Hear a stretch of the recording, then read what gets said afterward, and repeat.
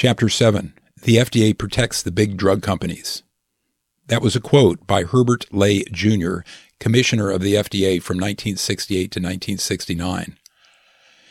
Lynn Letwalk, an FDA scientist, added, "We don't have safe drugs. The drug industry more or less controls itself. Our politicians have weakened the regulatory demands over the years as they think more about money than patient safety. There are conflicts of interest at drug agencies. The system builds on trust, although we know the industry lies to us. And when problems arise, the agencies use fake fixes, although they know they won't work. If the American people knew some of the things that went on at the FDA, they'd never take anything but Bayer aspirin." Drummond Rennie, deputy editor of JAMA, added, "The FDA, by spinelessly knuckling under to every whim of the drug companies, has thrown away its high reputation and in so doing forfeited our trust." In recent decades, FDA oversight has broken down. An editorial in the BMJ 2015 entitled "The FDA's New Clothes" said the vast majority of the drugs approved by the FDA from 1978 to 1989 were ineffective. 1 in 5 causes serious harm after approval. A second analysis by the same authors reports that 80 to 90% of the newest drugs were not improvements over older ones. FDA whistleblowers have reported what is happening. Ronald Cavanaugh, Ph.D., is a pharmacist who reviewed medications for the FDA from 1998 to 2008. Martha Rosenberg interviewed him. Quote, "The honest employee fears the dishonest employee. There is also irrefutable evidence that managers at the CDER, that's Center for Drug Evaluation and Research of the FDA, have placed the nation at risk by corrupting the evaluation of drugs and by interfering with our ability to ensure the safety and efficacy of drugs. While I was at FDA, drug reviewers were clearly told not to question drug companies and that our job was to approve drugs. We were prevented, except in rare instances, from presenting findings at advisory committees. In 2007, formal policies were instituted so that speaking in any way that could reflect poorly on the agency could result in termination. If we asked questions that could delay or prevent a drug's approval, which of course was our job as drug reviewers, management would reprimand us, reassign us, hold secret meetings about us, and worse. Obviously, in such an environment, people will self-censor. I frequently found companies submitting certain data one place and other data to another place and safety information elsewhere, so it could not all be pulled together, and then coming in for a meeting to obtain an agreement and proposing that the safety issue is negligible and does not need further evaluation.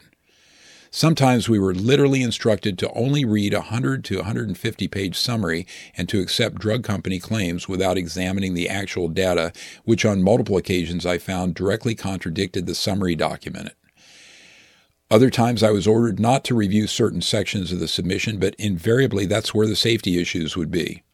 This could only occur if FDA management was told about issues in the submission before it had been reviewed.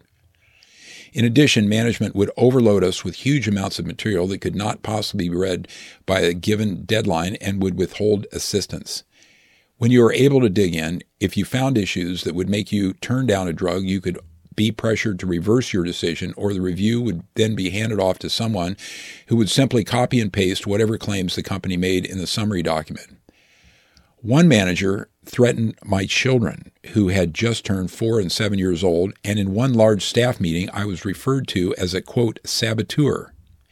Based on other things that happened and were said, I was afraid that I could be killed for talking to Congress and criminal investigators.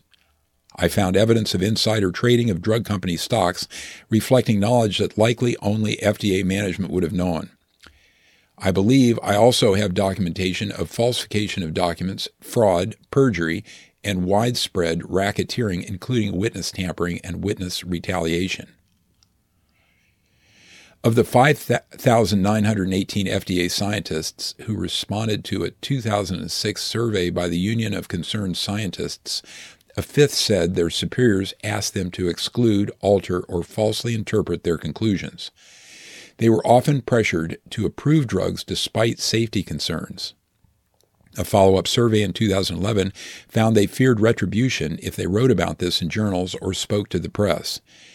Many said that political and business interests affect the FDA's decisions. Over a third felt that a superior had interfered with their work in the past year. The Institute of Medicine reported the same year that there was significant outside interference with the FDA's scientific work. Early history. The FDA's mission is to protect health by evaluating and approving drugs, food, vaccines, tobacco, supplements, cosmetics, blood transfusions, medical devices, and veterinary products. The agency oversees 20% of the U.S. economy. The pharmaceutical companies are required to perform drug studies according to an elaborate set of rules and present them to the FDA. The FDA made its reputation in the 1950s when it saved Americans from congenital disabilities caused by thalidomide. A German pharmaceutical company marketed this drug almost without prior study. Its use was for sleep, anxiety, and morning sickness of pregnancy. It was sold over the counter in West Germany and other countries. In the rest of the world, at least 10,000 babies were born from mothers who had taken the drug, had missing limbs, eyes, and ears. Half the babies died. Many adults who took the drug had nerve damage. A heroin FDA regulator had her doubts and stalled its approval. Thanks to her, the thalidomide tragedy here did not reach the scale that it did in Europe. But the company passed out unapproved thalidomide samples and performed 2 trials on 20,000 patients, resulting in patient harms. As a result, in 1962, the U.S. passed laws that directed manufacturers to prove to the FDA their products worked and were safe before they market them. Prescriptions were required for new drugs. In recent years, however, direct payments from drug makers to the FDA took the oversight process hostage. Since 2002, pharmaceutical companies paid about 2/3 of the FDA's $4.7 billion budget through, quote, user fees. This money from industry goes straight to the FDA, mostly during the patent process. Critics have said companies should pay taxes instead. In 2007, 4 retired FDA commissioners agreed. The system creates the wrong incentives. Jessica Wapner, in a PLOS blog, wrote, "The structure puts the FDA in the pockets of the drug industry." Any student of influence understands how and why this works. The payments, totaling over $3 billion in 2016 alone, create enormous leverage. Michael A. Carome, Director of Public Citizens Health Research Group, concluded, quote, "User fees fundamentally change the relationship between the FDA and the pharmaceutical industry such that the agency now views the industry as a partner and a client rather than a regulated entity." Megan McArdle coined a name for this in a Bloomberg article, regulatory cap. She says the regulators who are in place to, quote, tame the wild beasts of business instead become tools of the corporations they regulate. Congress ignored naysayers and ratified the U.S. arrangement again in 2017. The UK has similar issues. There, drug companies pay 70% of the budget of their corresponding regulatory agency, the National Institute for Health and Care Excellence, acronym NICE.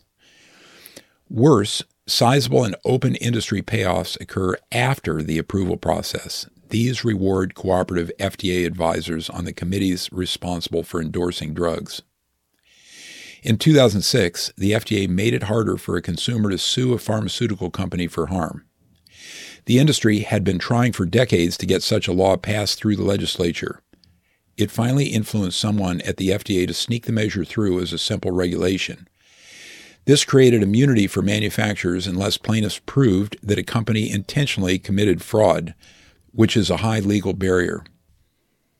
FDA Safety Officer David Graham said in a 2004 congressional hearing, quote, "I would argue that the FDA as currently configured is incapable of protecting America against another Vioxx," that was a drug removed from the market for causing fatalities. Simply put, the FDA and its Center for Drug Evaluation and Research are broken. How it all started.